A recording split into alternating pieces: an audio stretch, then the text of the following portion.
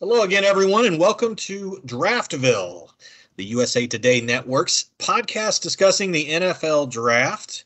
I am Tennessean sports columnist Gentry Estes, joined by columnist Chase Goodbread of the Tuscaloosa News. Chase, how's it going? Doing well, Gentry. How are you today? I'm okay, and as I've said before, if your thing is to listen to folks sitting around talking about the NFL Draft, then you are in the right place here in Draftville, because we're about to do that a little bit. We're actually going to be joined this week by Blake Bedenfield, who is I believe he was with the Titans for about 2 decades. Chase, is that right? Nearly, yeah, 19 years altogether, and the last 5 of those as the director of college scouting for the Titans. So, guys, absolutely got a wealth of knowledge. Looking forward to hearing from him a little later in the podcast. Yeah, and it was Chase did an outstanding interview with Blake. Asked him about a number of topics that are kind of prominent heading into the draft, which is now only a few weeks away. I guess the news this week, Chase, was a trade between the Eagles and the Saints. It's always interesting to me when you see teams just swap picks in however the formula is for that without including any players, because clearly they're both looking at charts saying, okay, well, here's what I need out of this. Well, I need that. And it gets pretty intricate when you involve a bunch of picks. But basically what happens is the Eagles go from 3 first-round picks to 2. The Saints get a little extra capital, and I think the thought process is this could be a way to free themselves of having to rely on Jameis Winston for a lot longer. Yeah, no doubt. Two first-rounders for the Saints now. The Eagles had 3. They've now got 2. They picked up another first-rounder in 2023. So if you're the Eagles, you kind of spread the wealth around a little bit, right? 2 first-rounders now this year, 2 next year. From a salary cap standpoint, I think from a continuity standpoint, growth of the roster, 2 and 2, it could be better than 3 and 1. I think it makes sense for the Eagles. The Saints, on the other hand, they could do a lot now. They've got an extra first-round pick. They could package one of those picks, maybe move up in the draft if there's somebody they're looking at that they want. Who knows? Maybe a quarterback. We talk about quarterbacks every week here on the USA Today Draftville podcast. Perhaps that's what the Saints have got their eye on. Maybe they sit tight. Blake mentioned maybe they're looking to get younger. And if you're looking to get younger as the Saints, then maybe you hang on to both of those picks and infuse the roster with a couple of young first rounders instead of trading up for one. Yeah, and again, it always does kind of go back to, well, are they aiming for a quarterback? Are they going to put together something to kind of trade up to get that? It's getting to a point, Chase, I'm not sure how much teams are going to have to trade up. I mean, I've spoken before on the podcast. I've been skeptical of the idea that quarterbacks are going to fall in this first round, because they never fall in the first round. You always see a few go in the first 10 picks, but the longer I go here, I'm not so sure. This is shaping up in a lot of ways as a strange draft to me. And you get into this a little bit with Blake, and I wanted to ask you got 8 teams now that do not have a pick in this first round. That's a stunning number. That's a quarter of the league is not even going to be taking part in this first round. I can't remember anything even remotely close to that in the past. And I think it is, to me, it's a bit of an indictment on the first round of this draft. I don't think it's as good as in previous drafts. I think it is good in certain spots, but I don't know. Am I wrong to be down on this and think that had something to do with it?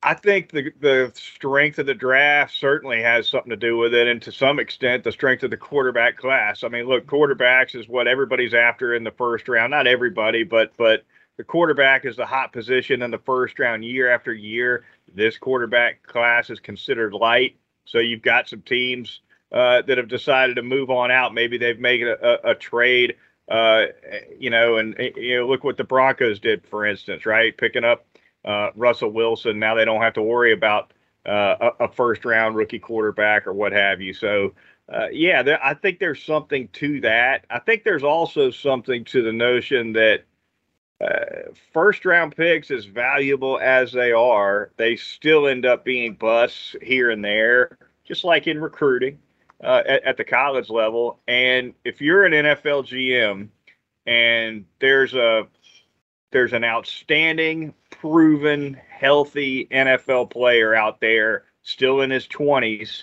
that you can acquire from somebody else in exchange for a first-round pick, it's a bird in hand that you're receiving, and first round pick or not, a little bit of a risk that you're giving away because there's no guarantee that whoever you take in the first round is going to pan out. So there's something to that too. I think we also should probably note that the team that just won the Super Bowl, it's become kind of the epitome of what we're talking about here. The Rams, they haven't had a first round pick since something like 2016. Long time, and they're the ones wearing the ring right now. So hard to argue with what the Rams have done philosophically from the front office. There's no doubt about it. But it is a crazy scene for sure in this draft. A lot of teams sitting out, and the ones sitting out, they better hit that home run in the second round, because if they don't, their draft could very quickly become a disappointing one. Yeah, this draft, I think here's what it's deep in certain positions, and they're premium positions in the league too. Edge rusher, tackle, these positions where guys are going to make a lot of money. But in terms of just star power and intrigue, yeah, I mean, you're looking at a lot of defensive players from the national champion in Georgia. You're looking at two wide receivers from Alabama who were big names in college, but they're both hurt. So I feel like this is going to be one of those drafts that might be a little bit lower on interest in terms of just the star power for the players. But at the same time, it could be a draft we look back on in 4 or 5 years and go, my gosh, how did that guy fall to the third round? It happens. Yeah, there's no doubt. I mean, you go back, and the busts at the top happen all the time. I mean, look at a guy like Josh Rosen, for instance, a guy like Sam Darnold. I believe those two went in the same draft, and now they're absolute afterthoughts in the league. Rosen no longer a starter, and I think Darnold very quickly on his way to not being a starter in the NFL, and they're not that old. So, yeah, when you look back, sometimes I think these first round picks, they could be overrated. On the other hand, if you hit a home run with the right guy, especially at the quarterback position, there's nothing like it. It sets the franchise up for success for the long term, and that's exactly why it's such a hot commodity at the top of the draft. All right, before we get to your interview with Blake, I wanted to ask, name me a guy, a quarterback, or whoever, a player in the draft and from recent years that you were correct on. Either they were being picked too low or too high, or one that you were, and then one that you were very, very wrong about. That's a great question. I felt like, let's see. I thought Lamar Jackson was picked too late. We'll go with him. He was the last pick, I believe, of the first round by the Baltimore Ravens when they took him. Ended up winning the NFL MVP, I think his second year in the league. I was kind of jumping on the table for this guy, Gentry, as somebody who should have been right up there at the top of the draft among the top quarterbacks in that class. And he was looked at in that draft as a little bit of an afterthought. What I saw in him at the college level was one of the best 5 athletes I've ever seen in college football. And I've been paying attention to college football for close to 40 years now. Just absolutely remarkable. And he looked like he reminded me of Michael Vick on one hand when he was at Louisville, but on the other hand, I think you're pretty familiar with Lamar Jackson too, Gentry, from his college days. But he was so much more productive than Vick. I mean, his one monster season that he had for Louisville, I think I want to say that was actually his sophomore year. He put up bigger numbers than Michael Vick did his whole career at Virginia Tech. Ended up going at the very end of the first round, and he's had his ups and downs in the NFL. He certainly hadn't been an All-Pro year in, year out by any stretch of the imagination, but guy still to me has got a bright future and should have been picked higher than he was. And if there was a do-over for that draft, I don't have any doubt that he would have gone higher than 32. It's funny you say that. Yeah, I covered Lamar when I was at the Courier-Journal, and I just went back and looked in my my phone. I had actually saved a screenshot of this, and I still had it in my phone. I was going through it recently and saw this.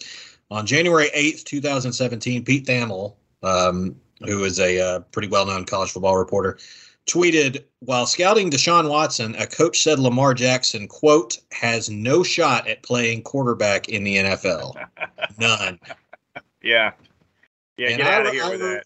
Yeah, I remember screenshotting that at the time going, all right, I'm going to file that one away. But yeah, there was a lot of that at the time. And that same draft, and I'll go to the one I was wrong about. I was wrong about several quarterbacks in that draft, but Josh Allen has been a lot better than I expected. And I liked Josh Rosen at the time. And that hadn't worked out. That hadn't worked out for him. Hadn't worked out for Sam Darnold. I mean, you could even say, Baker Mayfield. I still believe Baker Mayfield is going to have a Ryan Tannehill kind of turn to his career if he lands in the right situation. He was hurt all last year. I actually believe the upside's still pretty. I think Baker Mayfield is going to end up being a good quarterback somewhere. I do. And I actually believe the Cleveland Browns could end up regretting that switch they made going to Deshaun Watson. But we'll see about that. And, especially if Baker Mayfield ends up getting released and going to like the Steelers, that could be a lot of fun. That could be a ton of fun. I can't imagine Mayfield in Steelers gear. That would be wild. But yeah, he's. I think he's got something left in the tank. Last year was a wash for him with the injuries and some turmoil on that team. Obviously, with OBJ, it was a mess of a year for the Browns. But I do agree with you. Lamar Jackson going 32 was a joke, and I think it has since proven to be exactly that. All right, let's bring in our interview with Blake Bedenfield. And Chase, anything to set up here? It's a pretty good interview, I thought. Yeah, I enjoyed talking to Blake. We talked for a little bit north of 15 minutes on a variety of draft topics. We touched on the Saints-Eagles trade a little bit about what you and I were already talking about, Gentry, with all the teams sitting out the first round. Hit on the quarterback class. Hit on what NFL clubs are doing right now here in the first week of April. That's kind of what we closed out with, which was interesting discussion as well. Even though the pro days are getting shut down, the front offices are still plenty busy here in these final weeks before the draft. All right. Well, everybody enjoy.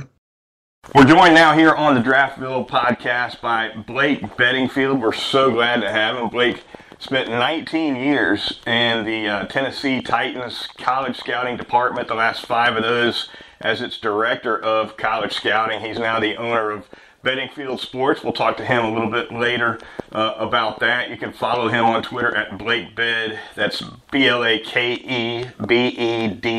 And Blake, great to have you in. Hey, it's great to be here, Chase. Recently, we've had yet another first-round deal. The New Orleans Saints pick up an extra first-round pick. The Philadelphia Eagles deal one of their 3, so they've now got a pair. The Saints have a pair. First-round picks kind of flying around in this draft. What are your thoughts on the Saints making that move, Blake? And do you see there's some speculation that one or both of these teams, particularly the Saints, may be looking to parlay that extra pick into maybe a move up? When I first saw that trade, definitely on the New Orleans side, you look at a team that's looking to get a little bit younger. They let their left tackle leave in free agency. Michael Thomas, their mainstay at wide receiver for those years, has had some injury concerns the last 2 years. Obviously, Drew Brees retiring kind of put them a little bit in a hole. Their best defensive player, Cameron Jordan, is getting up there in age. He'll be going into his 12th season in the NFL. So you start to see a little bit of age on this team. And acquiring a couple of first-round picks can give them 2 options. It can give them the option to pick 2 young players at those spots and start to get younger on the roster, or start to get the draft capital that will allow them to move up in the draft if they see fit to maybe pick a quarterback in that spot. I think the Eagles did a very good job in this trade, not only acquiring a pick kind of sandwiched in the middle of those 2 selections, but also next year's selections too. So I think both teams did accomplished what they wanted out of that trade, and it'll be interesting to see what New Orleans really is going for with those 2 picks. That really just the latest when it comes to first-round movement in this draft. The count now, Blake, there are 8 teams without a first-round pick. The Bears, Broncos, Browns, Dolphins, Colts, Raiders, 49ers, and Rams. No surprise on the Rams. They never seem to have a first-round pick. But eight teams sitting it out. It's the most I can remember. Generally, what are your thoughts on bailing out of the first round? Obviously, deal to deal, you can get a lot of value in a veteran player for one of those picks. But what are your thoughts on a quarter of the league seeing fit to sit the first round out this year? I think you start to see the importance of the quarterback position when you look at the Chicago Bears and picking up Justin Fields last year, giving up their first round, Russell Wilson going to the Broncos, Deshaun Watson to the Browns, the Miami Dolphins kind of in a different spot, wanting to build around their quarterback, Tua Tagovailoa, with Tyreek Hill's move. The Indianapolis Colts trying to find that quarterback that can replace the long-term 1998 through 2012 of Peyton Manning and Andrew Luck. They're in that uncomfortable position of trying to find a quarterback every year, and they're having to give up draft capital to do it. The Raiders with Devontae Adams, 49ers with their quarterback Trey Lance last year, and the Rams, which seem to not really care about first-round picks each and every year, but didn't hurt them this year. But you start to see, I think this year's draft is easy to give up a first round pick just because I don't think you really have those star making type players, especially in the top of the draft this year. This is one of those first rounds that you can kind of give away a first round pick for more of an established player. That kind of leads us into the quarterback discussion, and we've been talking quarterbacks pretty much every week here on the USA Today Draftville podcast. Are you kind of in the camp with a lot of the draft experts that this is a relatively weak quarterback class, or do you see more in this group of quarterbacks than others? I'm probably more in the weak quarterback draft, not because the players overall aren't a solid group, because you're going to have Malik Willis, Kenny Pickett, Matt Corral, maybe a Desmond Ryder, Carson Strong, some of those kids that can actually be starters in the NFL. But when you're talking about trying to win a Super Bowl, you need a top 10 quarterback. You need a top 12 quarterback to accomplish that goal. And I don't think any one of these quarterbacks coming out in the draft are going to be projected as a top 10 NFL quarterback. You're looking more at the bottom 10 in the NFL. But if you're a quarterback star team like a Falcons and a Panthers and a Houston Texans, possibly the Colts after a Matt Ryan is done, the Pittsburgh Steelers, Seattle, New Orleans, you're looking at a player that maybe can come in and be a cheaper option than what they're having to go out and spend to have a bottom 10 starting quarterback. So, quarterback is the premium position in the NFL, and you can see with the trades this year, and you see the money that was given to the quarterbacks, how important that position is to win. The Rams are a great example this past year when they pick up a veteran quarterback and it takes them to the Super Bowl and a win. You mentioned several of the clubs that are going to be in that quarterback market. Wanted to ask you as well about the team you know so well, the Tennessee Titans. Ryan Tannehill is 33 now, I believe, going into his 10th year in the league. It can't be said that Tennessee has a hole at quarterback, but we frequently see these quarterbacks get drafted maybe a year or two ahead of when a veteran might be on his last legs. Is it too soon for the Titans to be thinking first-round quarterback? No, I think in an ideal world, they would love to pick a quarterback here, especially with these quarterbacks in this draft that are going to fall to that latter portion of the first round. Now, they don't have a second-round pick, having traded that for Julio Jones this past year.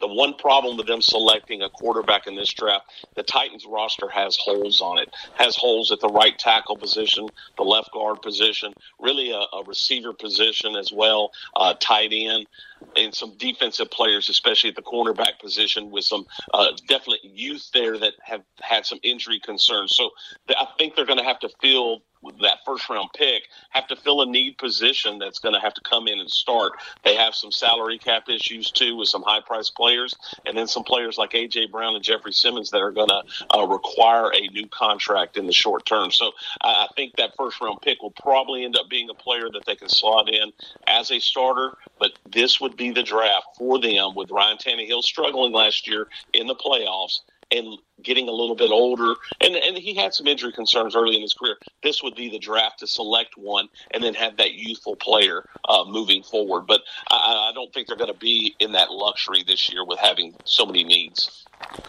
quarterback position, obviously looking thin in this particular draft. What about some other positions, Blake? Some thoughts you might have on positions where this draft is deepest and strongest, and maybe other than quarterback, a position or two where it's weak?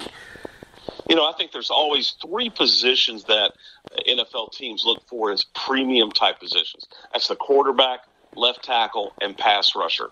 And I think in this draft, you have a deep group of pass rushers, whether it's an Aiden Hutchinson, a Kayvon Thibodeau, a Karlaftis from Purdue, Walker, Jermaine Johnson, Ojibao, who was hurt. These are some players that can actually come in right now and play and be a pass rusher for a team. You even have some second and third round picks like a Drake Jackson, Majah Sanders, Boya Mafu, Jeffrey Kunter. These are guys that can actually rush the passer in year one. So I think the depth at that position is very strong.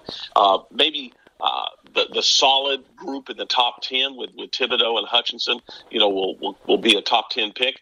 They can come right in and be impactful type players. I think the receiver position, lacking that star player, but having depth at the receiver position, there's just a couple of injury concerns that you have with Jameson Williams from Alabama and Mechie from Alabama. Both got hurt late in the season, but both quality type receivers that could come in and play in year one if healthy. I like the safety position as well. The safety position over the past few years, I think, has been a weaker position in the NFL drafts just because of a lot of the really good, talented safeties have been moved to nickel linebacker in a lot of systems in college football. But I think in this group, you're going to have a good, deep safety position.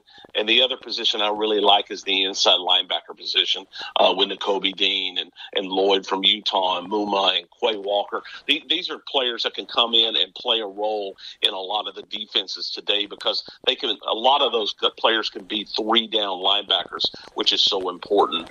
So those are the strongest positions, the pass rushers, wide receivers, safeties, and inside linebackers. And I think the weakest position we talked about a little bit with the quarterback position, but I think the cornerback position is a little weaker in this draft. Not because there's not some players that can come in and play like a Sauce from Cincinnati and Derek Stingley, who has all the talent in the world to play that position. McDuffie. These are players that can come in and be players, but I think the depth is very thin when you're talking about future starters at the cornerback position. Yeah, I was talking to a scout a couple of weeks ago, Blake, who made what I thought was a pretty unique general comment about the depth in the draft year to year. And what he said was generally you're looking for starters rounds 1 through 3, rounds 5 through 7. Primarily it's special teams hope and guys that project maybe as a starter down the road, but in terms of immediate help, more special teams guys. And that leaves out the 4th round, which is a little bit of a turning point for depth in the draft at various positions in terms of total numbers. Do you see it that way, or do you think that there's maybe a little bit more demand to find a starter in that 4th or 5th round if you can? I think that 4th round is that great spot where when you reshuffle the draft after the first 3 rounds and you start to see some quality players there, and the interest based on the team is, do you go for a potential starter? Maybe he's a potential starter in year 2, but there are always those type players in that 4th round, whether it was a deep position like we're talking about maybe with pass rushers, that you have a player that you graded as a 2nd or 3rd round player that fell to the 4th round. I think you take the best player available in that round, and I think the scout you talked to was right on the money there because that 1st round has to be a starter. The 2nd round player is usually an eventual starter, and the 3rd round player is definitely a 2 deep in year 1 and eventual starter in year 2. That 4th round is always that quality round. I think you can find a player. I remember we drafted a Daquan Jones out of Penn State. He's still in the league in year 8. This is a player that we had as a 2nd round graded player. Didn't have a need for the defensive tackle position, but we just felt that he was too valuable to pass up in that 4th round, and then he ended up becoming an eventual starter in year 2 and still in the league in year 8. So those are the type players that you can select in round 4, and I think it's very important to go with that best player available, because in the 5th, 6th, and 7th round, you always have that time to pick a 2D player or a special teams type player or a role player later in the draft. Wrapping up here in the next couple of minutes with Blake Bedingfield of Bedingfield Sports, and of course former director of college scouting with the Tennessee Titans. Blake, clue in our listeners, if you would, on where NFL clubs are in the draft process right now as we sit roughly 3 weeks before the draft. We know pro days are coming to an end. I think LSU's got a pro day today, but that first week in April tends to be when pro days kind of wrap up. I guess you've still got some official visits going on, maybe a private workout here or there. But at what point, is this the point where NFL clubs kind of hunker down in the offices and are more or less done with the evaluation end of it? Yes. You're going to finalize those final pro days, like you said, the official visits into your facility. But right now, what's starting to happen is a lot of the conversations with the general manager, the coaching staff, the director of college scouting, director of player personnel. You're meeting with your medical staff to go over the final medical grades on every player to see who's off the board medically that you cannot select.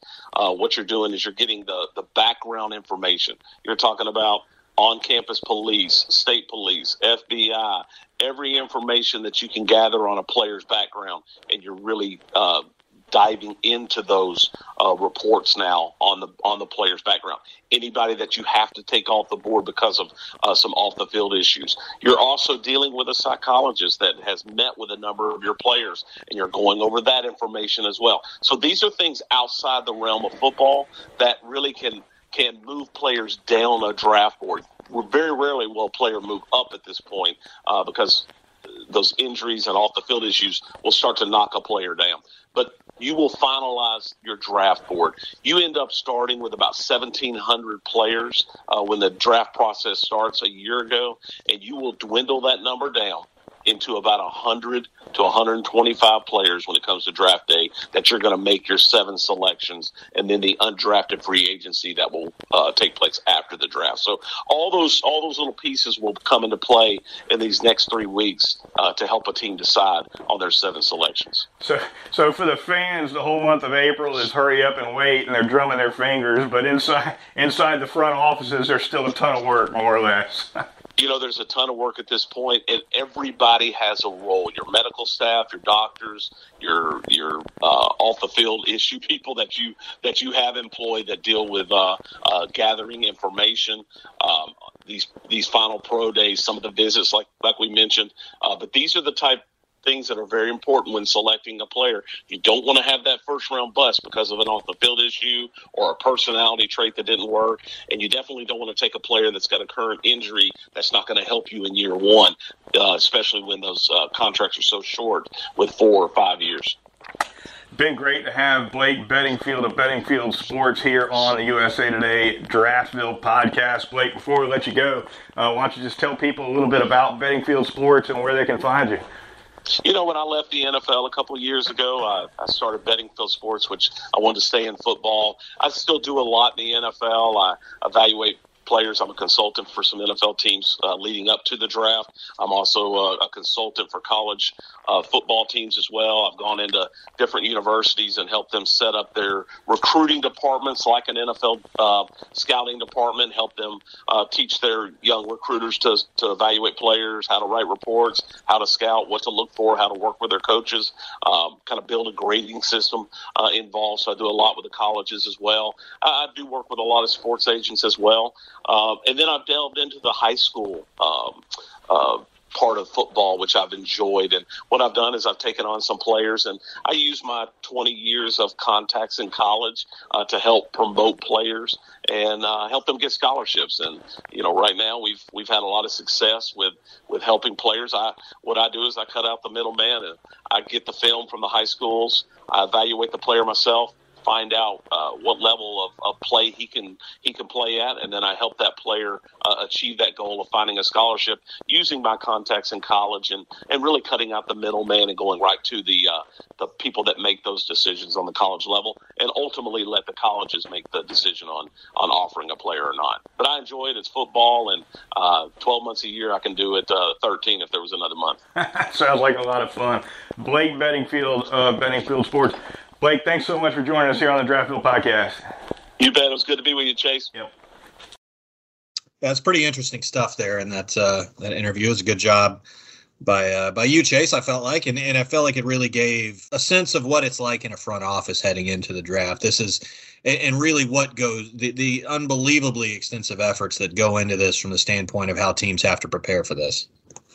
Yeah, absolutely. I mean, Blake was talking about all the background information that's flying around here at the end, where teams are kind of doing last-minute checks on guys in terms of, not only disciplinary history, any history with the law or anything of that nature, but also the medical history, checking with doctors on old injuries, fresh injuries, how those may play into longevity. All that stuff goes into it, and they're most of the work, most of the hay is in the barn for sure, but they're crossing T's and dotting I's here in the last few weeks, and it's plenty busy. And of course, at the top of the front office, at the general manager level, trade discussions for sure are flying around. The phones ring often at this time of year, and even more as we get closer to the draft. I said there's going to be a lot more normalcy from the standpoint of how teams being in their facilities and in their war rooms. And I think there was more of that last year, but the draft, I'll never forget the draft 2 years ago where everything was virtual, and how I can't even imagine having to put together all these pieces that we're talking about and doing it virtually, where everybody's sitting there in their living rooms or whatever, trying to put together a draft. And I mean, it really just an incredible amount goes into this. And you see teams hit on it, but when they miss on these first round picks, and you see all that went into it, and there's an awful lot riding on this for these guys. So you'd hate to be in the room if it goes south. There seems to be a little bit more patience, I guess, may be the word, among owners for general managers and coaches, but not a lot more, right? I mean, if a coach comes in and flops, they could be gone typically maybe as quickly as 2 years, 3 at the most, and there's coaching turnover. Bang, the guy's out. With a general manager, I think it tends to run, the patience tends to run a little bit longer, but if the GM flops, those guys aren't long for it either. And so when the GM goes, usually the whole front office pretty much gets washed out. New guy brings in his own people, same as a coach. And so a lot of pressure on the coaches, but almost as much, if not every bit as much pressure on these general managers to get these picks right, bring in guys that can help generate wins as quickly as possible. And it's tricky on a lot of fronts, especially because there's so much parity in the league, and it's parity by design, of course, by the way they set up the draft. Worst teams draft first, best teams draft last, etc. It's not an easy thing to do. It's not an easy thing for these guys to build and put together. But just like a coach, the general manager better show results pretty quickly. From not only the draft, but also what becomes of whatever trades he decides to make. And, if it doesn't go well after 3-4 years, those GMs are gone pretty quick too. I think that's one of the reasons you see fewer of these draft day kind of trades like we just saw with Philly and New Orleans. It's because it's easy to get those wrong. And it's easy for someone to come back and see that you got that wrong. Yeah. So there seems to be, I think in football in general, there seems to be a aversion to risk here a little bit, and not only with how teams are run, but how the games are called. That's why I think there's been a real push for teams to go for it more on fourth down and take more chances, because I think the stats were starting to bear out that everyone was risk averse. They kept wanting to delay deciding the game, but in a way that wouldn't necessarily reflect poorly on a decision.